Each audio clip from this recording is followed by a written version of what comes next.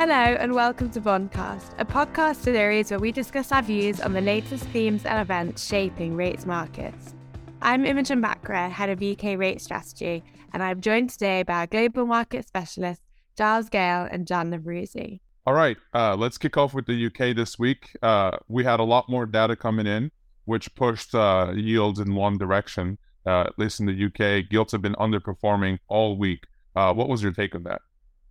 Yeah, another week of underperformance for gilts. I think we said this, last week, that it's not surprising to see gilts underperform, given that I think it was the Bank of England that shifted most dovishly a couple of weeks ago, and then the data since then has only kind of surprised to the upside. And that's what we saw this week. The big driver of the underperformance, particularly at the front end, was the upside surprise to PMIs. Now, I'd caution a little bit against reading too much into those, given that it was only one print, and it remains to be seen, how much this kind of boost to the survey data is sustained. It wasn't obvious looking at the kind of breakdown from Market, who provides the data, what was really driving that beat versus expectations, because ultimately PMIs printed above 50 rather than below. So actually the signal there was that the recession is off the cards. So it's difficult to read too much into 1 month of data, particularly when the driver of that is not especially clear. Perhaps the final PMI print next week will give us a bit more clarity on whether this kind of boost can be sustained or not. But that was certainly what was driving markets this week. The other bit of important data we had was around public finances. And I think that was important, because that too came better than expected. Many were expecting a deficit in January, and it actually posted a surplus. Not as big as we tend to get in January because of the seasonal effects and big tax receipts, but a surplus nonetheless that beat expectations. And this, I guess, is under particular focus at the moment as we head towards the budget and the updated gilt remit on the 15th of March. I guess that my takeaway here would be, again, that I would just caution markets into reading too much about how much of a downside surprise this might mean for gilt issuance next year. We're heading into a pre-election year, which means that any kind of fiscal headroom or fiscal savings that the government have now are really likely to be recycled in some way, either in this spring budget or in the autumn statement, perhaps more likely in the autumn statement, as we're obviously going to be closer to the election kind of campaigning period then. But given how far back in the polls the Conservatives are, I think we are going to see some recycling of that savings this time, in the next couple of weeks. One obvious way that I guess is making more headlines right now is about not raising the EPG, the cap on energy prices, to £3,000 as planned, and keeping that at 2,500. So that's a little bit of cost, I suppose, that might be implied versus what markets were previously expecting might be a saving. I think that, the other point that I would make is also that the pendulum might have swung quite far in the other direction now in terms of the issuance outlook, given these better than expected public finance data, but also given the narrative around how the government might look for alternative sources of funding, if you like, how they might look to do more via NS&I, National Savings and Investment, the kind of retail investment pool, but also how much they might do via bills as well, which would reduce that kind of overall gilt issuance number. But it feels like a combination of that and the better public finance data has kind of shifted market expectations such that actually now the skew of risks may well be to the upside in terms of gilt issuance, and therefore kind of more upward pressure on gilt yields than we were previously expecting. Right. But that being said, the supply has been, or at least it looked like it was pretty well digested this week, right? Yeah, I guess we saw a little bit of supply driving the underperformance at the beginning of this week, but then actually since then, the 30-year auction that we had yesterday, we're recording this on Thursday, so on Wednesday, the 30-year auction, and then also today's short auction from the Bank of England, both went pretty well and actually have been pretty well absorbed by the market, I think. Supply does pick up again next week. Next week, it's much more concentrated at the long end. We have the 38s, we have the long end linker, and we have long Bank of England QT.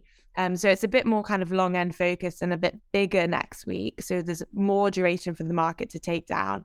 And that's then followed up by another week of relatively heavy supply. So there's more to come. And I think that saturation point for markets is probably looming. But it has been a little bit better digested perhaps this week than we expected. And how does all of that leave your market views then? Unchanged, really.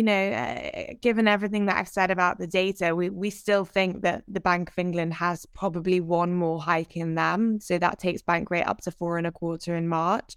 We had Catherine Mann on the wires this morning. She's kind of well understood to be a hawkish member of the committee. In fact, probably the most hawkish member of the committee. But she was talking up the need to kind of still do more. And also pushing back against cut pricing at the back end of this year, which are both kind of in line with our base case views. But given the underperformance that we've seen at the front end, it feels to me like that has adjusted far enough now. The market's pretty fairly priced for our base case, but also the way that the risks are skewed. We recognize that the risks are skewed to the upside on our 4.25% forecast for bank rate. But I think the market has kind of internalized that pretty well since the last MPC meeting, and front ends look more than fairly priced. I would say actually 2 years at kind of 385 look cheap to me, I think. At the other end of the spectrum, although we were talking about supply being better digested than we had expected this week, I still think supply generally has weighed more on the longer end of the curve than it has the belly. And so we've seen this kind of strange curve dynamic where 2s, 10s has flattened very aggressively as markets have repriced their kind of rate hike expectations. But then 10s, 30s has steepened with this kind of supply QT trade. And I think both of those dynamics have probably gone a little bit too far now. And so where we've seen 10-year outperformance on the curve, I would actually expect to see now 10-year underperformance on the curve. That's a combination of both a rate hike expectations having done enough, but also what I was talking about with the public finances and the focus on the gilt remit.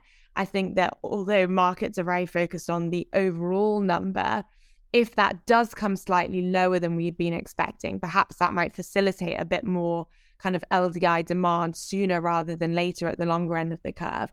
But perhaps more importantly for the shape of the curve than the outright kind of direction of travel of rates is this skew of issuance in each maturity bucket. And I think it's our base case that issuance will be much more heavily skewed towards the shorts and mediums and away from the long and the linker buckets, which should also kind of weigh on the 10-year sector of the curve more than it weighs on the 30-year, we think. So base case views around the Bank of England and the direction of travel of rates still unchanged. We still see 375 in 10-year gilts, which obviously isn't that much further away now. That's 375 with upside risks. But we do think that the 10-year part of the curve should now underperform versus the 2s and the 30s. Okay, enough from me. Back to you then, Jan. Let's switch to the US. We had a bit of a quieter week this week, I suppose, on the US side, but probably the thing that everyone was most looking out for was the Fed minutes. The minutes are always a funny one, I guess, because you kind of think of them as being a bit old information, especially this time around, given how much has happened since the last Fed meeting. But they're still a policy tool, I suppose. Did we learn anything new from those that is really relevant? We learned something. But it wasn't really that eventful. Of course, there's some incremental bits of information almost every time, but I should preface why we cared about the minutes this time more so than I should say like the last time around.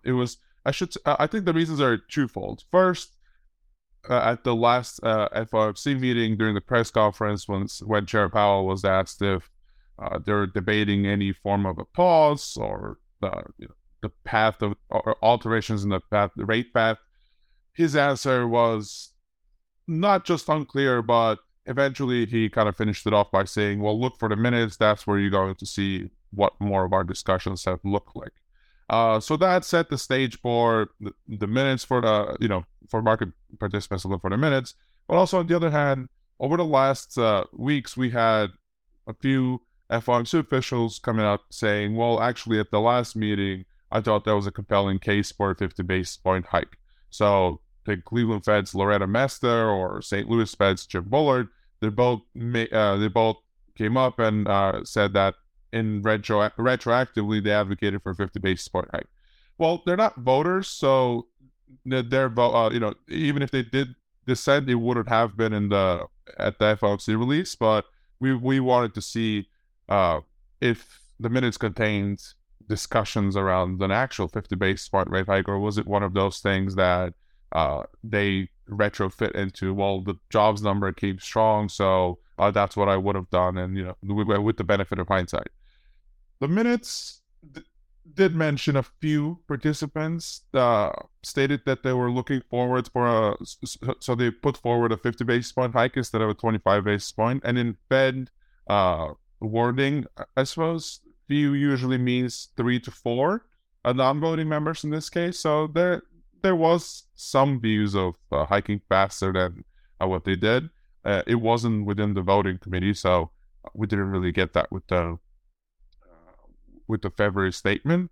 But that being said, the minutes also looked like, or at least our read on that was that the people who wanted a 50 basis point hike, they didn't really want it to get to necessarily to a higher level of a terminal rate, but rather get there faster and have time to pause and reevaluate. So it wasn't so much of a signal that let's keep hiking until we get to 6% or 5.8 or something like that, but more so let's hike fast and stop and reevaluate and see how the lags in monetary policy are playing out. And that's why there really weren't any fireworks. We knew that we expected to see some discussion of faster rate hikes. We saw that, but nothing was overly emphasized. I think I've mentioned this in previous recordings too, but they certainly have flexibility in adjusting the language in the minutes. They obviously cannot change the topic or add in something entirely that wasn't discussed, but if they do want to send a signal, they could. There was a reference to the strong labor market, which of course we saw with the NFPs too, but nothing really to alter our terminal rate expectations so far. What about the data then? I know, last week was kind of the big data week with inflation, but this week we got the PCE deflator, and today we've had core PCE, and that was again stronger than expected. It feels like the data here is really pointing in one direction. How much does today's data or tomorrow's PCE deflator, I know you're obviously recording this without the benefit of knowing what that number is, but how much does that matter for the Fed? So today's data revised the fourth quarter PCE for from 3.5% to 3.9%, and that I suppose comes fairly consistently with the revisions in CPI that we had with the last month's data. As listeners will remember, the last CPI number revised the entire, I think in this case it was like 5 years, but the largest revisions are for the past 2 years, and particularly for the last year. So those revisions basically show that inflation didn't slow down as much. It's just more so like seasonal tweaks, but inflation didn't slow as much into the end of the year, but also the peak came at a little bit of a lower level on a seasonally adjusted basis. And the PCE number does look consistent with that. Nothing that surprising, and it doesn't really change our expectation for tomorrow's figure. But on the GDP side, we saw a revision lower in the headline index. So that the GDP number for fourth quarter was revised by 20 basis points lower from 2.9 to 2.7%. And particularly, what grabbed my attention was the revision in the consumption component, which was brought down from 2.1 to 1.4%. So an indication that the consumer has been slowing down more than we expected, although not really reflected in the January data, which we can talk about. And we have talked about because it could be seasonality and all sorts of warm weather effects maybe. But yeah, but tomorrow we haven't really changed it, but I think back to what I said last week after the CPI, that the weakness that we saw in services in CPI is just not going to spill over that much into PCE because of measurement differences and weighting differences. So we are looking for a firm 0.5 in the PCE read tomorrow. And for clarity for our listeners, I should have said this at the beginning, but PCE is personal consumption expenditure and CPI is the consumer price index. And they're basically both, different ways of measuring inflation in the economy. Okay, Giles, over to you then, because we also had, it wasn't just the UK, of course, that we had strong survey data. We had it in Europe too, with the PMIs. How much does that matter? And we had more than PMIs as well, of course. We had CDW, LIFO, et cetera, et cetera. Yeah. I mean, listen, it clearly matters, right? But I think it's all really just confirming the theme that really ought to have been expected all along, which is that energy is driving everything. And it's good news for the European economy. And naturally, that is boosting business expectations, business sentiment from exceptionally low levels that we did reach last year. I mean, let's not forget that we did reach very, very bad levels. But listen, things are turning around.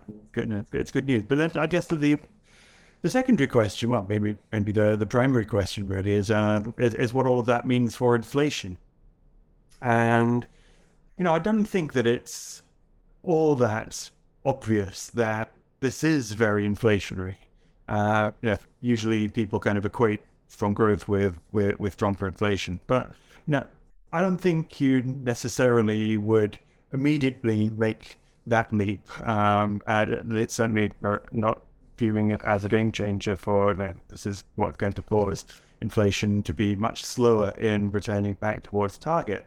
But it does remove or reduce some of the tail risk where inflation collapses because we might have been in a nasty recession in the near term. And so markets are kind of taking that on board as well. Broadly for me, I think that this is all consistent with a sort of softer landing kind of story, and it makes it easier to see the ECB holding at its peak for longer. So I think it's just all in line with that higher for longer story.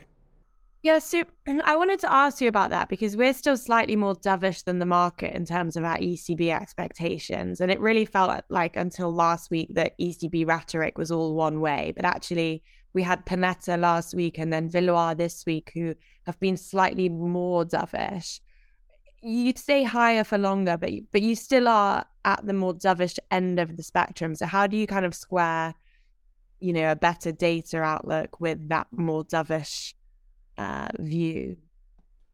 Well, listen, I mean, I think, first of all, you've already said it, that we hadn't heard from the doves for quite a long time. You just heard the hawks repeating the same thing over and over again. And I think for us, the story has been that we are expecting a bit of a downgrade to the ECB staff projections in March, in particular for inflation from 2024 and beyond. And along with that, you should expect a softening in the rhetoric, because this is no longer going to be about raising rates quickly and catching up and so on. It's much more, if the data turns out a little bit stronger than expected, maybe we've got a bit more. It's a little bit weaker, maybe we've got a little bit less to do. So data dependency. I think that does seem like it's starting to track as a theme, although we haven't a great, we don't have a lot of, I suppose, we need more data to validate that. But I mean, even though we had an upward revision to the CPI this week, on the back of a higher out to Germany compared to what had been sort of imputed by Eurostat. I think it's we shouldn't miss the fact that inflation is coming down more quickly than people thought at the end of last year, and inflation is being led by lower energy prices. And so on the hawk side, they want all the indicators in the same direction, including of course core. Whereas the doves say, wait, no, actually, we don't necessarily need to see core inflation coming off as quick. And by the way, core actually was a little bit higher. It was it ticked up from 5.2 to 5.3%.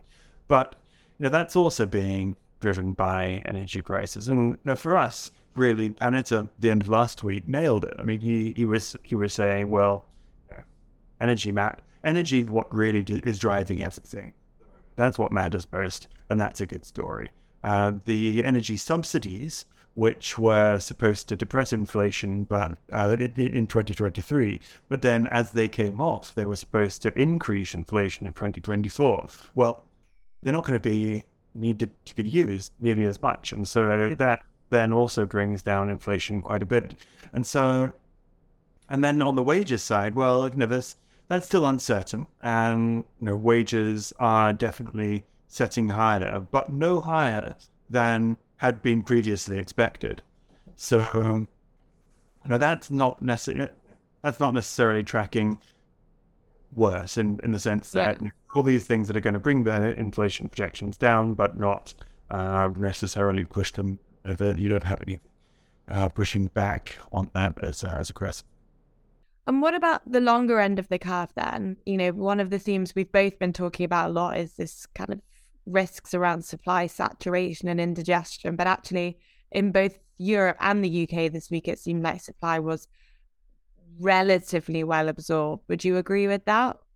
How are the risks tracking for that? Yeah, I mean, listen, there has been a global theme of bond supply going a little bit, but actually being taken down pretty well this week. And I think that we have seen yields rise an awful lot, so that should improve the takedown, the demand for these events. If you look at the German supply, there was a 5-year and a 10-year auction. Now there's a little bit funny because there's always there's an element of window dressing, and so I wouldn't overstate. And then by window dressing, I mean that this banks trying to make their numbers look good because they're hoping for other business good with the finance agency for then there was maybe a little bit of a confusing third-year syndication in Germany, where yesterday, maybe it was a little bit late in the week, and then they came and announced it, and we had we had quite a big concession as a rise of yields right at the long end to accommodate that, and then there was buying this morning, and that has gone very well as a result of, I suppose, the concession of Pabst, and I think Pabst interest brought in with that or for other reasons. But listen, I don't think this overturns the overall sense that we are experiencing some indigestion. Okay, and I absolutely stick by the idea that investors are. I don't think there's a big positioning overhang or anything like that. Certainly not on the short side, that would be excessively supportive of the market. And I think that investors really, as I've said before, need the comfort that the macro is moving in the right direction ever more decisively in order to take down the supply. And I just think that's going to get worse. And at the moment, we don't have the data tracking in the disinflationary direction as strongly as you would need to see that. So no change really there from us. We're still bearish. Mm-hmm. All eyes on CPI still looking. Okay, I think that's enough for today. We will catch up again next week. Thank you both for joining me, and thank you to our listeners for listening. Just a reminder, if you liked today's episode, please don't forget to hit the like button and click subscribe so you can get the latest episodes as soon as they're available. Thanks, see you next week.